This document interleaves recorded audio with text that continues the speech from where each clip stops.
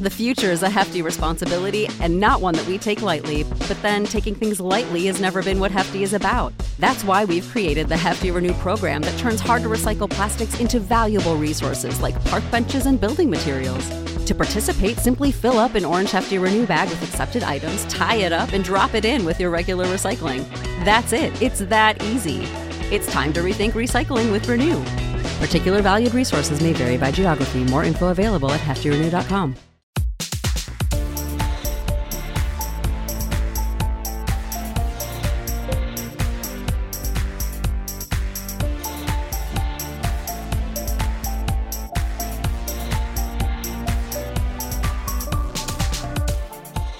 Hello everyone, and welcome to episode 9 of Cruel Summer, our look back at each and every G1 Climax Tournament finals from the years 1991 to 2018.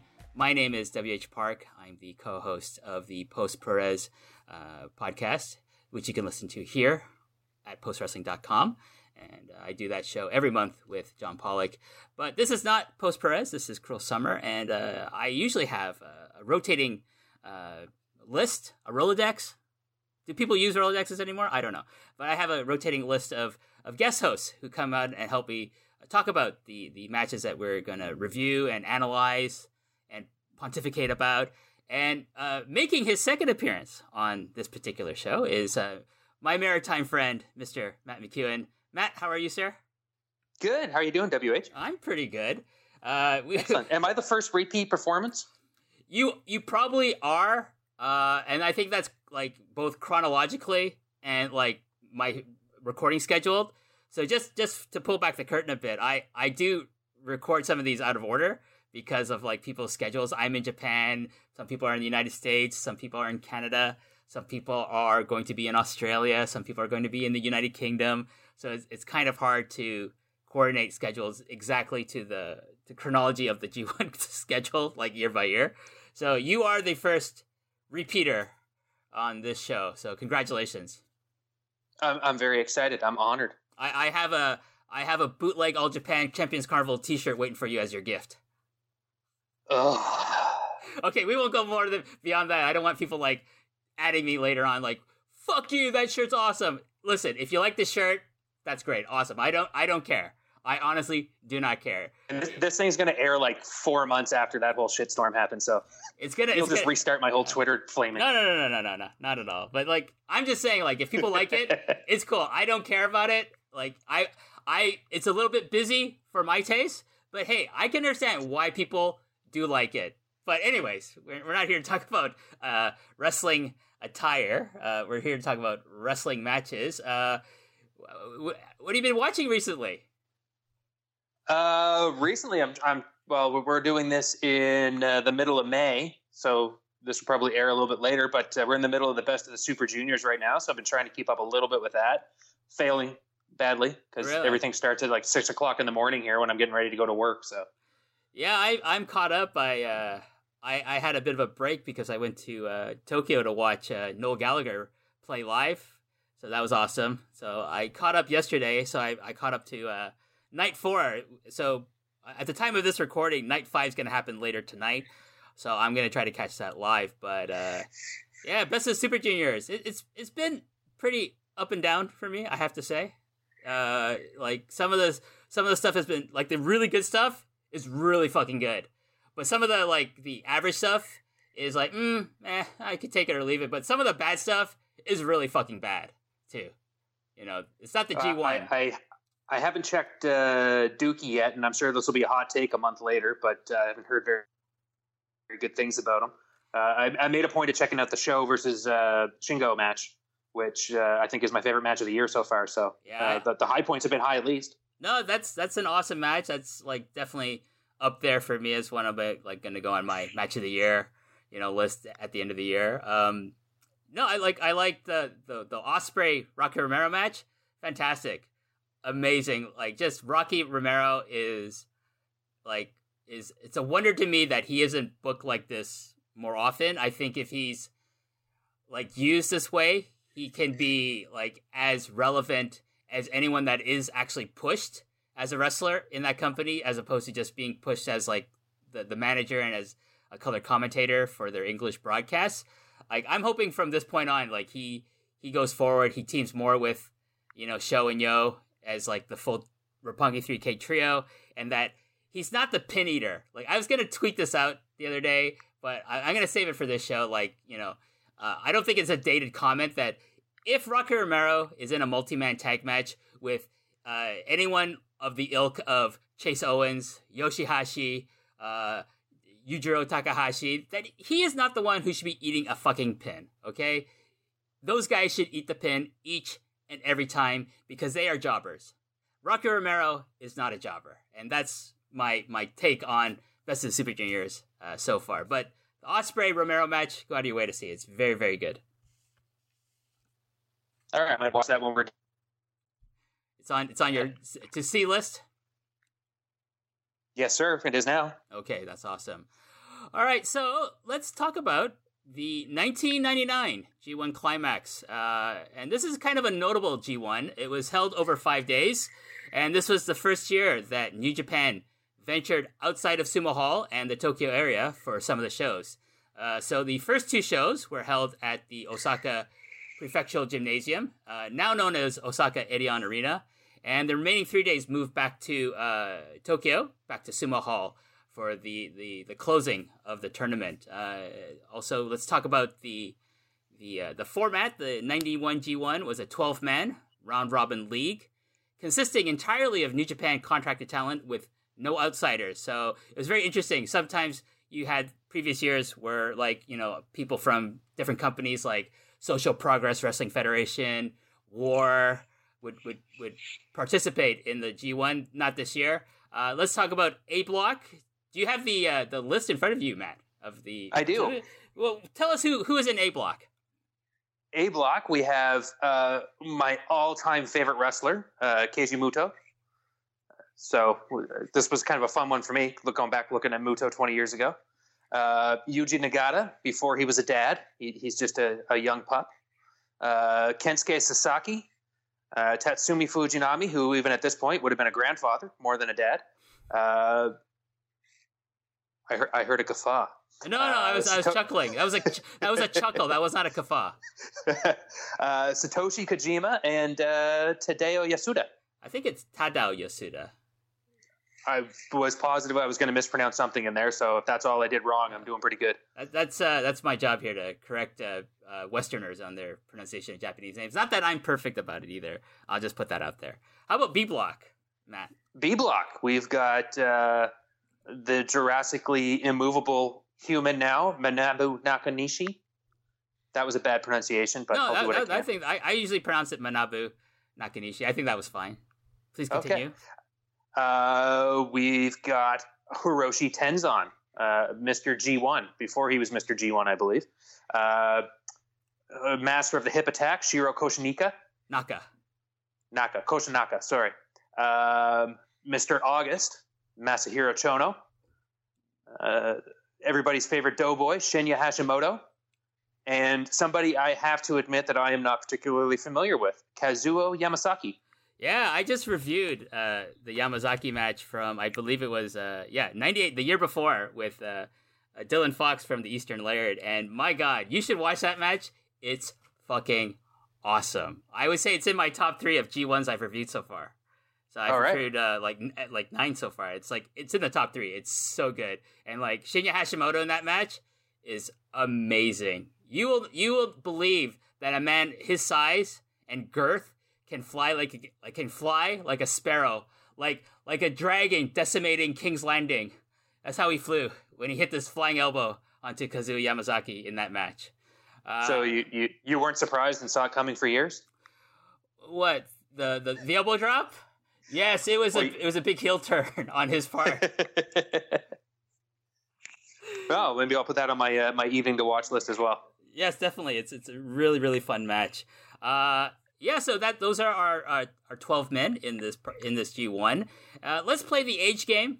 How old is Keiji Muto in 1999, Matt? Mr. Muto would be 33? A little older than that. I thought he was like 53 now, so I guess I'm wrong. He is 37 years old in 1999. Huh. And then and with the skullet of a 45-year-old. We'll be talking about his hairline in this match, trust me.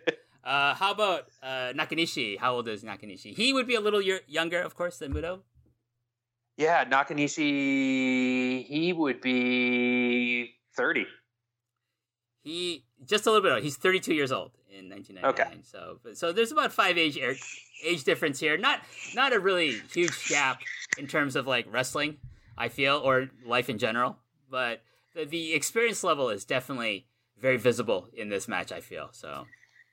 Well, Nakanishi would only be, he turned pro after going to the Olympics in 92, so he would have started in 93, so he's only a 6-year pro, right? Yeah.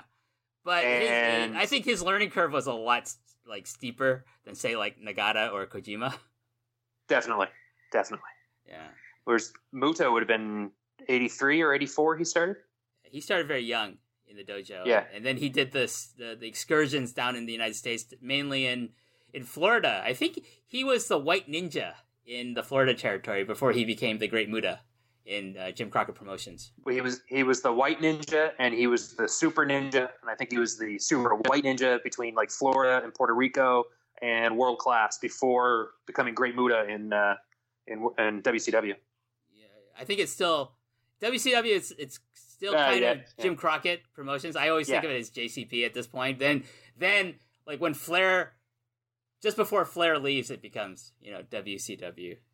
This is true. Turner buyout. But anyways, we don't want to talk about too much history beyond 1999 here. So let's talk about.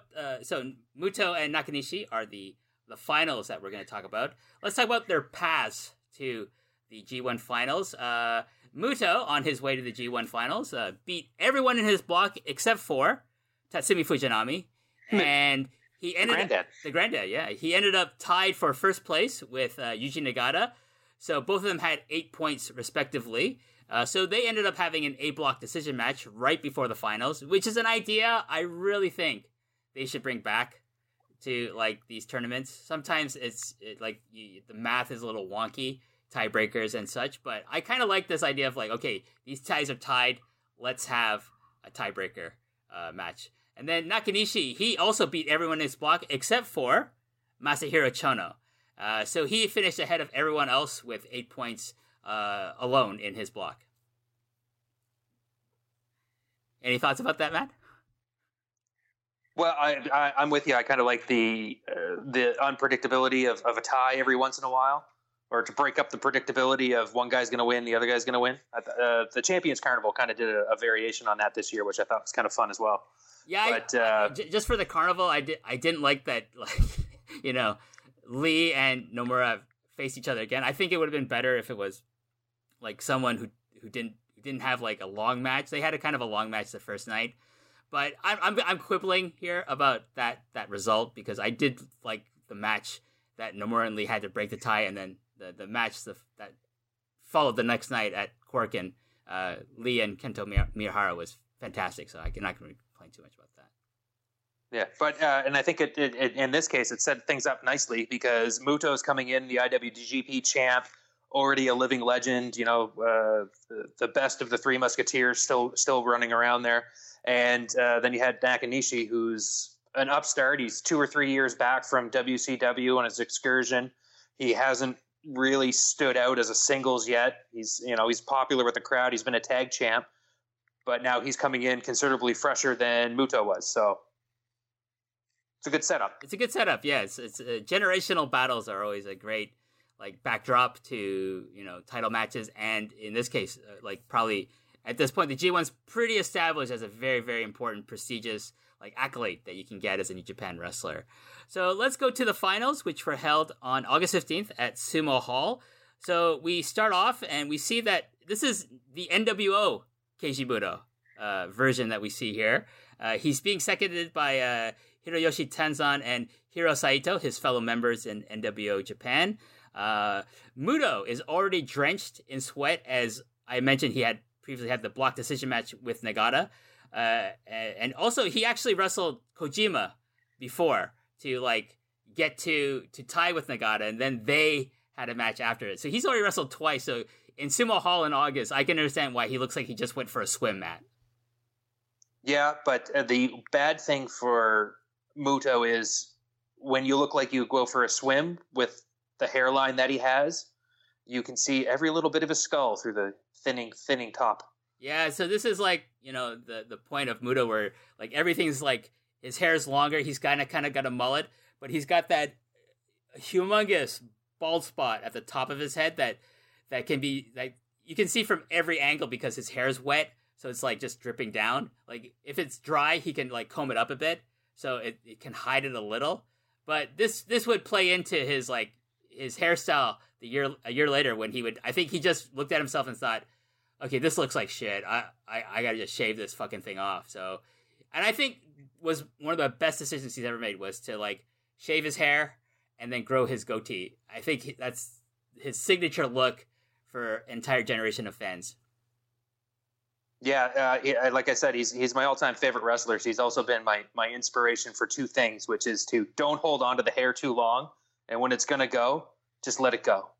Just let it go. I'm okay. Like I have a decent head of hair still, so like if there's any bald spots, like which I might be in denial about, you can't see them from the front, so it's okay. So I don't really think about it too much. Let's talk about Nakanishi. He actually wrestled earlier in the night. He had a 15 and a half minute match with Hashimoto before coming into the match with Muto. So that I'm sure that wasn't any fun for him. No, I don't imagine wrestling Hashimoto was too much fun for too many people. He's a very large man who liked to hit very hard. Yeah, so... given Nakanishi's style at the time, I would imagine he put in a good bit of effort to try and throw Mr. Hashimoto. Yeah, I'm sure he tried to, like, suplex him. I haven't watched that match. I have to be kind of judicious about my viewing habits, so I will go watch that later on. But, yeah, just Hashimoto kicking people, I can't even imagine what Nakanishi must have felt like today going into this match with Muto. But let's go back to the match itself. So we start with Muto with a big drop kick to start, and then just immediately Sumo Hall erupts with a huge Muto chant.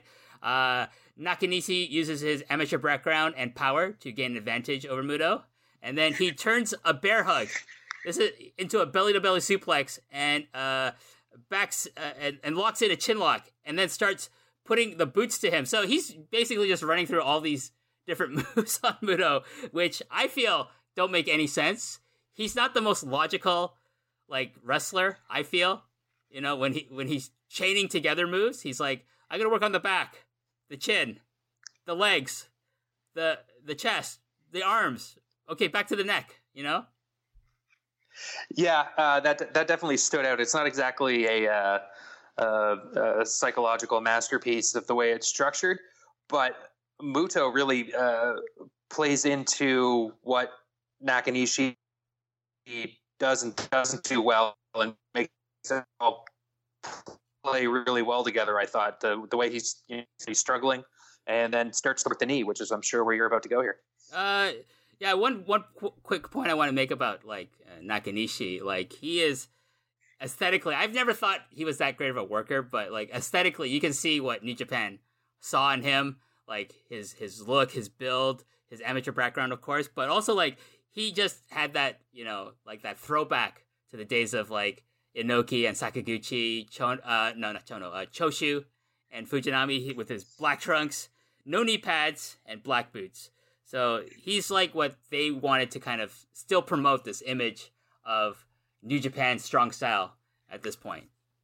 Yeah, and I have to say, I would never have called him definitely never a great wrestler, and sometimes not even good. But he was always interesting to watch when he could move prior to his back injury and getting really old. But so at this point, he's an imposing looking dude, and he can toss you pretty easily with the wrestling background. So I can see, like you said, I can see what they saw in him, and I could see why they were trying to move him into the position that they're trying to move him into. Yeah, you got to try, especially with someone his background. I think a lot of hype surrounding his signing, but in retrospect, it just never really worked out. Let's get back. So at this point, Muto hits his power drill elbow for a 1 count. Then we move to a very boring wrist control segment, which leads to Muto shooting Nakanishi into the corner and follows with his handspring elbow, only to be caught by a German suplex. No, wait, it's an Argentinian backbreaker. Very strange psychology. He gets caught, Muto gets caught, and I'm thinking, okay, he's got him by the wrist, he's behind him, Nakanishi's going to German suplex him, because that would make sense, right? No, into the Argentinian backbreaker, which is his finisher. Just confusing to me, Matt. It was confusing to me as well. The crowd was really into the backbreaker, though. They were confused for a second as to where it came from, but they were really into the backbreaker. So there was that going for it, at least. Yeah, and then Muto gets out of it. He escapes the Argentinian backbreaker. He hits a seated dropkick, follows up with a dragon screw leg whip, a figure four leg lock, and but Nakanishi gets to the ropes. Then Muto hits a beautiful top rope missile dropkick, hits a top rope Frankensteiner for a 2 count, and goes back to the figure four, but another rope break. So Muto's just thinking, fuck this. He hit me with his Argentinian backbreaker. I'm gonna now use all my big moves at this point in the match, Matt. Yeah, and to me, it kind of came across like he felt the backbreaker, realized this is not good. I don't need to get there again. I need to take him out now, and starts really working hard on the knee. So the seated drop kicks are going to the knee, the dragon screw into the figure four, which is really kind of the focal point of the back half of the match. It kind of seemed a little bit desperate to try and get through the match. Yeah, I think he's thinking, okay, this doesn't make any sense. I don't know if they pre-planned all these spots. I doubt it. I don't think they work that way, but he's probably thinking, okay, I got to take control of this match again. Yeah. But that being said, I'm giving it the hindsight look in the kayfabe sense. I'm pretty sure he would have been like, what the hell is going on? I need to take control now. Yeah. But we're going to get back to Nakanishi control part of this match. And you can see in the background, you can see his best friend forever, Yuji Nagata, lending support to Nakanishi, sitting in his corner. At this point, Nakanishi hits a big German suplex with a bridge. Absolutely beautiful. One of the things that I think he does really, really well. And he gets a 2 count on that. Now the crowd, at this point, is really fired up. And Muto yells, and this crowd is alive. I think at some point, just Muto yells, ah! And then the crowd just starts chanting his name even more. It's really amazing, to see this kind of the point in the match, in any match in New Japan, where people are just going nuts for simple things, Matt. Yeah, and like I said, this may not be the match that would be a classic if it happened today, but the crowd is super into it. I got into it watching it. I love Muto, so I was pretty into it. And the crowd there's certain points through the match where you can tell they just have the crowd in the palm of their hands, and coming into the closing stretch, they were right along for the ride.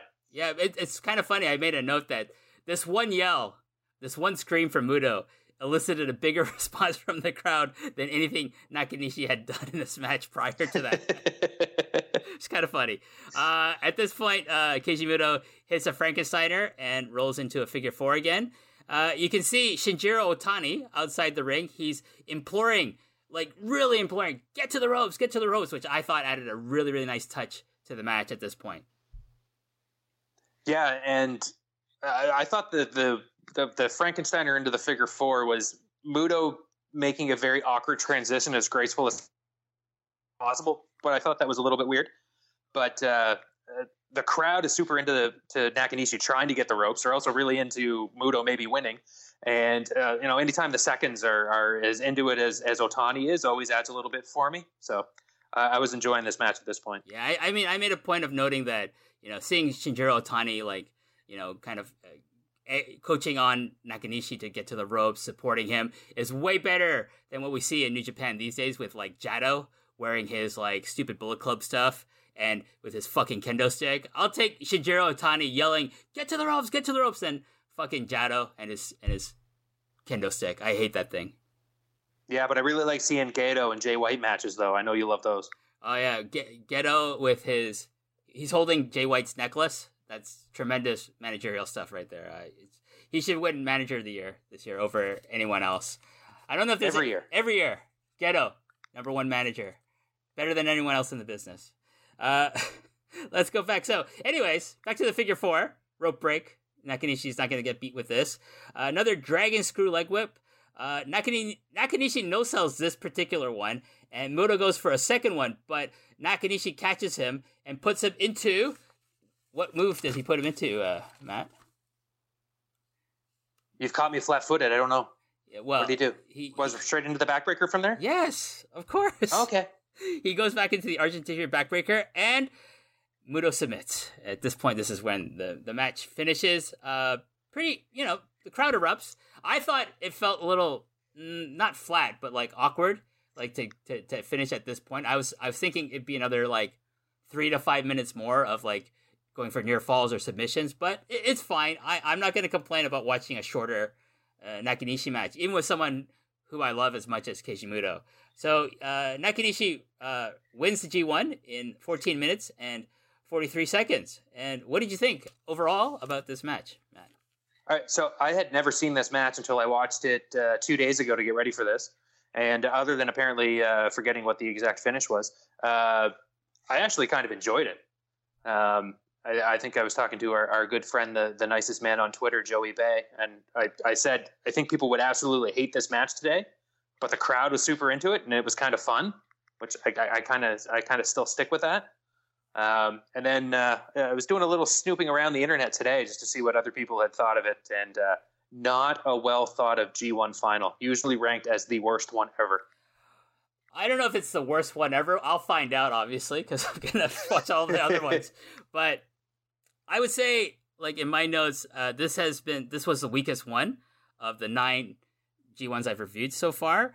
And, it's a far cry from like the first one with Chono and Muto. It's a far cry from even the Chono Rick Rude one, which I thought was really good. And it kind of doesn't hold up when you compare it to the G1 final from the year before in 98, which was the aforementioned Shinya Hashimoto versus Kazuya Yamazaki, which was just an absolute war that just made sense. It progressed nicely. Everything built up to the finish in that match. So this one just kind of a weird pacing. And the thing I think about Nakanishi, he's never been a great wrestler because I think he seems lost a lot of the times. Like he always seems like he's thinking about what he's going to do next. Like, okay, I'm going to do this move. What am I going to do after that? So he's got this like pacing, these odd pauses in his matches where he looks like he's thinking, I'm going to put dollars to cents. He's probably thinking, okay, German suplex. No, wait. Argentinian backbreaker. No. German suplex. No. I'm going to do my Hacksaw Jim Duggan impersonation now, which he doesn't do at this point in his career. That comes later. I almost feel like I have to defend him because everything you're saying isn't totally true. And he kind of moves a bit robotic even before he, destroyed his back. But at this point, he, when he does get a hold of you, he can toss you a little bit. He can do some things. And with somebody like Muto in the ring with him, he can be brought to a really good match. But yeah, I can't really defend him. Okay, you're not going to defend him then. No. That was the best I could do. Well, I mean, he's not the worst wrestler to ever wrestle in New Japan. Like that would be there's a lot worse than him. Like and who've won the IWGP title. He's not the worst IWGP champion of all time either. Like Tadao Yoshida. I don't want to speak ill of the dead, but Tadao Yoshida was a terrible, terrible IWGP champion. He was not a very good wrestler, regardless of that. So just. That we'll keep it at that for Nakanishi. He wasn't the worst wrestler ever to participate in the G1 or to win the IWGP Championship. But anyways, I'll talk about him in the next episode because he appears again in the finals against Kensuke Sasaki. So I'll talk about how he fares. Maybe a year's time he becomes a better wrestler. We shall see. So let's go back to my other show notes here. So G1 winner usually gets a title shot, and Nakanishi would get his shot at the IWGP heavyweight title on October 11th at the Tokyo Dome against the man he beat to win the G1, Keiji Muto. And Muto would get his revenge for this loss and retain his title against Nakanishi.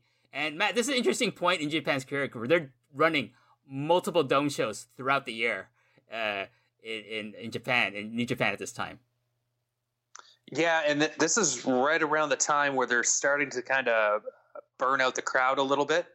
And, the top of the card is getting a little bit stale. Muto's on his last real good run in New Japan. He's on the verge of leaving. Hashimoto in '99. Would he have already been gone, or is he on the verge of leaving soon? He's gonna leave soon because I think I can't remember when the Naoya Ogawa incident happens, but that's kind of that sets off a chain of events where he leaves, and then they do the whole angle where they form 01, but then it becomes a legit company somehow, and and all the people that New Japan put into 01 to do an invasion angle actually leave the company for real and form their own competition against New Japan, which is kind of funny. Yeah, I think the answer to your somehow question is called Yakuza. Well, we don't talk about that like here in public because I live in Japan, Matt. So we put the ixnay on that. Shh, about the Y word. Okay, we don't unless we're talking about Chono's kicks, then we can use that word. But yeah, Chono was behind everything, right? It's all because of Chono. But I also think they were burning out on the NWO idea. This is '99, so like I think they're relying too heavily on this concept of black t-shirt wearing dudes like running roughshod over the company. Gee, that sounds familiar, Matt. Guys in black t-shirts running a roughshod over a company? Yeah, and annoying people? Yeah, and wearing out their welcome? And full of like not so talented foreign people wrestling in the company. What does that remind me of? I can't place it. But anyways, Muto would get his revenge, and like Nakanishi would eventually win the IWGP title in actually a very, very fun match that I saw when it made tape or DVD back in the day when I was a quote unquote tape trader. So against Hiroshi Tanahashi, and I think which was like his gold watch from the company. It's like, here, you know, thank you for your service. Here's a very short title reign, you know, which I'm not a big fan of. I think if you look back at the history, he's one of those guys that you think probably would be better if he wasn't in the list of champions because he doesn't really add anything to the prestige of that title. Yeah, he might even take it away from it a little bit. I'm not one for the gold watch title reigns. I like the fewer people who have the title, and the more people who deserve the title and didn't get it, the more the title means. I'm with you on that. Yeah, I'm definitely with you on that. Okay, so let's move on to the trivia portion. Now, I think you threatened me with your own trivia. Maybe we should get to your trivia for me, Matt. All right, I have an Atlantic wrestling history trivia question for you. Yeah, Maritime Wrestling Talk. Yeah, let's go into the show description. A bit of a spoiler, but I did say Atlantic wrestling, not maritime wrestling. Atlantic Wrestling Talk. Yay, something new to put in the show description. Yay. All right, where did Nakanishi compete in his first international amateur wrestling tournament? Maritimes? Wait, you're confusing me. Atlantic. I know. I'm just trying to. I know. Like my geography is horrible, so you're gonna have to answer that question for me, Matt. It was in the lovely, and I do actually mean that. It's an awesome city, St. John's, Newfoundland. See, that's not the Maritimes. No, that's the Atlantic provinces. Atlantic provinces. I'm so bad with Newfoundland is not part of the Maritimes. It is part of the Atlantic provinces. See, I just lump everything together, which is probably my Ontario, Toronto bias and like ignorance and arrogance from being that part of Canada. Biffo. Yeah. Biffo. Yeah.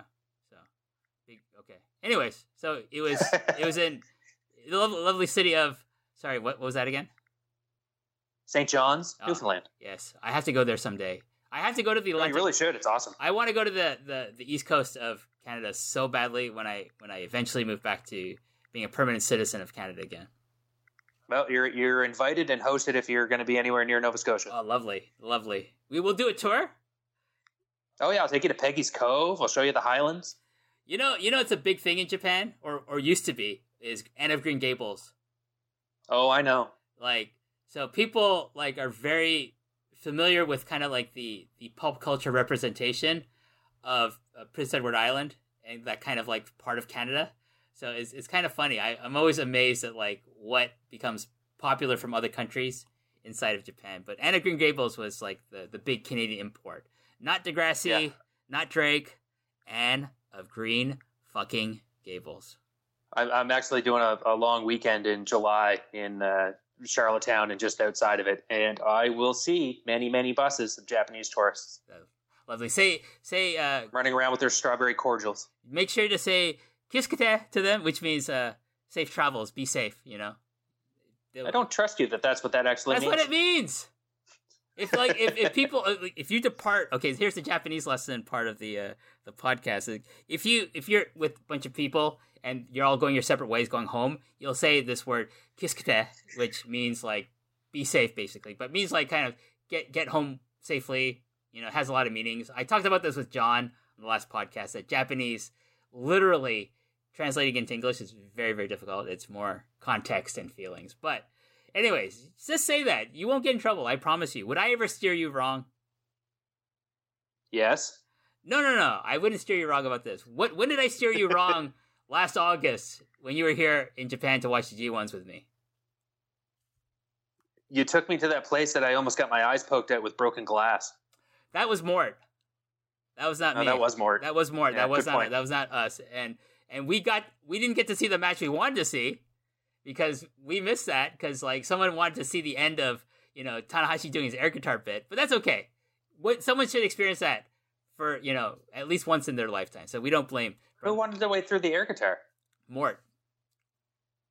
Oh, he comes up a lot in this conversation. He does come a lot in this conversation. We love you, Mort. If you're listening to this, we love you. But him and Joey were like waiting for them outside of Budokan, and then I'm saying, let's just go. The Big Japan show is gonna go. You guys, Jonas, we're like, no, we should wait for them. I'm like, yeah, I like those guys, but fuck them. Let's go. We're gonna miss the matches. Let's go. And later, we didn't think that match would go on like early part. It seemed reasonable to think they would wait. Not for us, no. Yeah, it's true. But like, I remember sitting next to you, and you said, "You're right. We should have just left them there." This might become a big shock to both Joey and Brother Mort when they listen to this and they think, "Wow, they thought that last year. They never said anything to us." But I'm sure I did actually. I'm sure I said to them like, "You guys fucked up our Big Japan viewing after the G1 finals." But yeah, you're not really shy about stuff like that, so I'm pretty sure you told them. I'm pretty sure I told them too. Yeah, I am not shy about that. But anyways, let's get to. Do you have any more trivia for me though, Matt? No, I think that's it. Okay, well, it's a good geography lesson for everyone out there. The Maritime provinces versus the Atlantic provinces. Okay, let's get to my trivia. So we're going to start with some pop culture trivia. Matt, what is the number one song in North America in August of 1999? Oh, something bad like NSYNC or Backstreet Boys? Wrong gender. Oh, the Spice Girls. Not the Spice Girls. It's a solo artist. Oh. Is it something bad? Well, it's a matter of taste, isn't it? You might think it's bad. I don't think it's bad. I like this song. So. I don't know. What is it? It's okay. It's someone from the Mickey Mouse Club. One of those artists had Britney Spears. No, the other one. Oh, good Lord. I'm horrible at this. Christina Aguilera. Genie in a Bottle? Genie in a Bottle. See, you might think that's a bad song. I do not. I like Christina Aguilera, which is surprising to some people because of my general music taste is not pop music, and it's not like pre-manufactured pop music like this, but it's a very catchy song, so I quite like it. I might sing it next time I'm at karaoke now that I'm thinking about it. Let's move on to number one album. And you mentioned the artists just now. Okay, so I've gone through three. I've got three chances here. No, four. I mentioned four. 99. I'm going to say Backstreet Boys. Yes, correct. What's the name of the album? Do you know? No, God, no. It's called Millennium, which I guess, is kind of... Makes sense. Also, I think that in the two shows, that is the first trivia question I've gotten right. There you go. Thank you. Thank you very much. Thank you. Number one movie in North America? Armageddon? No, it stars the same guy, but it's actually a good movie, not a piece of shit like Armageddon is. Does it star Bruce Willis or Ben Affleck? Bruce Willis. Bruce Willis. 99. It's a good movie. I don't know. I feel it's one of his best performances ever in a movie. As an actor, Sixth Sense? Yes, The Sixth Sense. There we go. Good movie. That was a good one. It is. I think probably M. Night Shyamalan's best movie is his first one. You know? Unbreakable is better. Unbreakable is very, very good. And then what's the third one after that? Signs? Is Signs after that?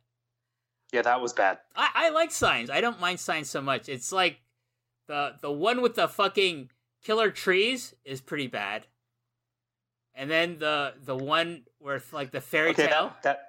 That movie's bad, but it has a chase scene with the breeze. Like I think I've forgotten that part because it was so bad. But literally, they're trying to outrun the breeze. There you go. It's a terrible movie. And then there's that movie's so bad it's good. What's it called? I think it's called The Lady in the Water. It stars Paul Giamatti. That's a bad movie too. I don't think he makes a return to like his good movies until like the found footage movie he did with the crazy grandparents, which I can't remember the name of. The Visit, and then he followed that up with the movie Split, which is a fantastic movie. I haven't seen Glass yet, so I gotta watch. I have heard not good things about Glass, but my fingers are crossed. Yeah, I'm gonna watch it because I like The Sixth Sense. I like Unbreakable. I like Split. So I'm sure maybe there's something I will like about Glass. So we'll see. Let's move on to wrestling trivia. We already talked about who the IWGP champion, so I'm not gonna ask that question. It's Keiji Muto. But Matt, who are the IWGP tag team champions at this time? I actually have no idea. Okay, it's a tag team called the Mad Dogs. Do you remember the Mad Dogs? I don't. They're a tag team that would be associated with Chono a lot. It's Michiyoshi Ohara and Tatsutoshi Goto, who they're kind of known for just wearing like these black pants. Michiyoshi Ohara was like the bald guy, and Tatsutoshi Goto is the slightly older gentleman with like the really bad bleach blonde hair and mustache. They were okay. They were a fun, like, heelish mid-card tag team. But, you know, not the greatest, you know, tag team champions of all time in New Japan history. Yeah, so at that point, they would have been like, it was what, Team 2000? Because hadn't the NWO split? No, I don't know if he's done Team 2000 yet. I think it's not really Team 2000 until, like, Kojima and Tenzan join Chono. I think they're still doing like NWO Japan, like Chono, NWO Japan, Muto, maybe. Gotcha. Team 2000 is like, then it's like what, Chono, Norton, these two guys, the Mad Dogs, Kojima, Tenzan, Saito, Scott Norton is like the core, and then some other people join in and out over the years. And then let's move on to All Japan Pro Wrestling. Who would be the Triple Crown champion? Misawa, and I think he's the second last champion at this point because Kobashi would win the belt, and then Kobashi would be the last Triple Crown champion before the exodus into Noah. And now let's move to America, and I have different kind of trivia this time. I changed it up. So let's talk about main events. So let's talk about SummerSlam, which took place on August 22nd of 1999. What is the main event of SummerSlam at this point, Matt?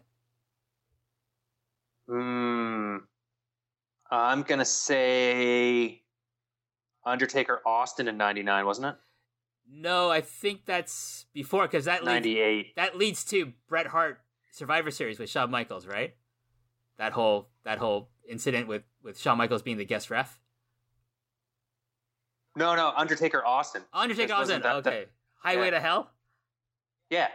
No, so it's I think this is after that because Austin is actually Austin's the champion then. He's the champion here too, and it's a triple threat. Oh, this is the one with Foley and Triple H. Yes, and I think Jesse Ventura is the special guest referee in this match. He was. Yes. Well, he was the governor. He was the governor. Who cares? Like American politics now, no one would bat an eye at that now. Like I just thought of how ridiculous that sentence was, and then I thought, like, no, actually, that would be preferable right now. Yeah. Let's move to WCW. Road Wild, the big August pay-per-view for WCW, August 14th. What is the main event? And if you can remember the stipulations of this match, that you get extra points. Ugh. All right, by 99, WCW was getting a little dodgy. Wow, that's debatable. So I was starting to not enjoy the NWO at that point. It was getting a little long in the tooth. I think WCW has always been a bit dodgy throughout its history. So that's fair. Especially in the Hulk Hogan like Bischoff era. I was never a huge fan of the main event scene. Oh God, no. 99. Yeah, I have no. Oh, would it have been Luger? It's not Luger. I'll tell you, it's two members of the NWO fighting each other, because I think this is the split happens, right? Wolfpack, Hollywood. Oh, so is it Hogan and Nash? It's Hogan and Nash, and it's for the WCW World Title. So the stipulation is the WCW World Title held by Hulk Hogan versus, what does Nash put on the line in this match? The letters NWO? If only, no. No. Something better if it actually stuck, Scott Hall sobriety? Let's not go there, dude. Too far? Maybe. Oh, okay. I don't know. What is it? It's Nash's retirement. Oh, career versus title. Yeah. So Hogan wins. So Nash should have retired, but as it happens to be in wrestling, it doesn't stick, and Nash would come back later on. But for a while, shocking. For a while, in that moment, I wasn't a big Kevin Nash fan back then. For a while, I fooled myself into having a bit of hope that maybe we'll never see Kevin Nash wrestle again. But oh well, he would come back. Finally, let's go to ECW, and not a pay-per-view, but there's a set of TV tapings that happened on August 14th, I think in the New York State. What's the main event of the August 14th ECW TV tapings? It's a tag match, I'll give you that. Oh, no, I this part I know. I know this one. The main event was the Sandman returning to team with Tommy Dreamer. No, it was Raven and Tommy Dreamer against the Dudley Boys with the Sandman showing up. No. Oh, shit. You got one half of the equation right. It's the Dudley Boys, and they're the ECW World Tag Team Champions, but they're not fighting Raven and Tommy Dreamer. Unless I got that wrong. I could have gotten that wrong. Who were they fighting? Okay, either you're right, or I fucked this up, or it's Balls Mahoney and Spike Dudley. Yeah, I think they have that match, and the Dudleys are like about to leave for WWF with the belts, and then Dreamer comes out, and I think Raven ends up coming out to save him, and then Dreamer and Raven are the tag champs for a bit. And that was like the big first ECW on TNN thing, wasn't it? Yeah, I remember that angle. But according to Cage Match, that wasn't the last match. So I always think of the main event as the last match. That might have been taped. Fine. Taped somewhere else. I had to double check it. I'm not gonna fire up my browser right now to look this up on Cage Match, which is a great site, by the way. Everyone should use that as a resource. Very, very useful place to find your wrestling information and results. But yeah, so we come to the end of the trivia and to the end of the show. And Matt, thank you again for appearing on Cruel Summer. I'm always excited to talk to you. Yeah, this has been great. I was supposed to come back for a third time, but I got bumped by like some fancy dude who wants to take my spot. So this is the end for me. This is the end for you. But the secret project I have cooked up, I'm gonna have you on that in the fall. Hopefully, if all things go well with this show, and then we wrap this up, and then I'll start recording the secret project to be debuting in sometime in the fall. We'll see. You will definitely be called upon for that show as well, Matt. So not your last appearance with me. I'm super excited for your secret project, and also excited that I get to deal with sort of Keiji Muto again with that, possibly. Maybe. Yeah, we'll see. Well, we don't want to talk too much about it. I don't want to. How do you say? Put all my eggs in the basket right now? No, that's not. That wouldn't be the correct metaphor. I don't want to show my hand too soon. Count your chickens before they hatch. Yeah, that's even better. Thank you. I was looking for an egg chicken metaphor, and you Look, say worst case Ontario. We can just talk about them some other time, so it'll be fine. That's fine. Yes. Okay. Anything you would like to plug, Matt? No.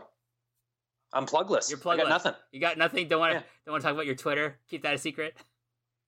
No, well, I got a Twitter. That's my name. You can find me. Yes. If you want critiques of the legalities of contracts or people's T-shirt wearing habits, you can find Matt. He's always talking about that stuff.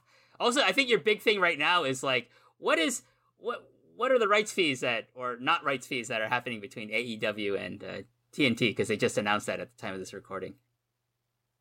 Yeah, they don't have any rights fees, apparently, though it would seem to have been reported that they did have some right fees. Yeah. It's an interesting story. I'm actually kind of looking forward to them starting on a new show. I hope they do well. I don't have necessarily the highest hopes because I haven't enjoyed stuff that they've done before, but I think the wrestling will be really fun. So yeah, I as a wrestling fan, as a overall wrestling fan, I'm rooting for them to succeed. But I had a conversation with our mutual friend Jojo Remy over the week, and we both said to the effect of, nothing led by the elite interests us, but it's good for wrestling, and that's what's the most important thing. So I don't like this discourse where people want it to fail. You should want it to succeed because it will make wrestling better. It'll make, hopefully, the WWE better, maybe wake them up to be creative and try at least, on their main shows. It'll hopefully make the lot in life for wrestlers a bit better with money and maybe benefits and things like that. That's something I'm hoping for. We'll see. But, it's better than nothing. That's what I say. It's better than not having an alternative for fans and for talent to work somewhere else to make good money. So I'm all for them succeeding. I hope Double or Nothing. I probably won't watch it, but I hope it's a success at $60 a pop. Good luck to you on that, but we'll see what happens. Can I say some controversial stuff now? Sure. All right. Number one, I won't pay for Double or Nothing. If I hear it's good, I might take a look at it through non-paying means, but I don't want to pay for it. It's called at Post Wrestling. We call that nefarious means. By the way, that's nefarious means. Nefarious means is a code word for whatever you might be talking about, which I have no idea about. By the way, so gotcha. And then my other controversial comment would be, I don't actually care if wrestlers have more places to work and if they make more money or not. That has no effect on what I get to see on TV. So I only care about AEW's success for the quality of wrestling I get to watch. So if those things have some ancillary effect to make the wrestling I watch better, more power to them. Other than that, that's all I really care about with wrestling. No, that's fair enough. It makes me a horrible person, I'm sure, but I don't care. No, but it doesn't. It doesn't, because you're not responsible for people having a better life. That's their responsibility.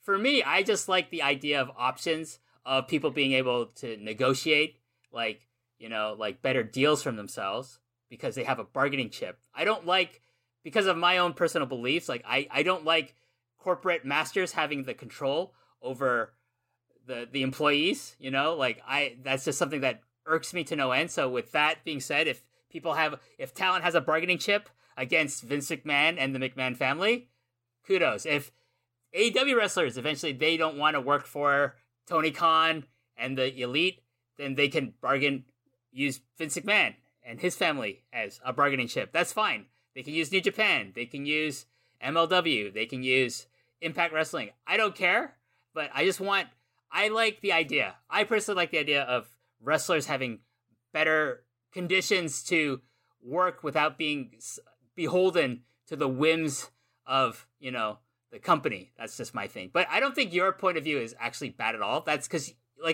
ultimately, it's their responsibility as individuals to make their lives better, not for you as a fan. So, and I don't think you're wrong in saying what you're saying either. I agree with all that. That's I can totally understand why they would be all for that. And you use whatever you have to make a better life for yourself. All good. I just want to watch some good wrestling. Me too. At the end of the day, me too. Anyways, well, once again, thanks to Matt for joining us here at episode 9 of Cruel Summer, and I'll be back on the next episode, so I'll see everyone at that time. So until then, see you later. Bye.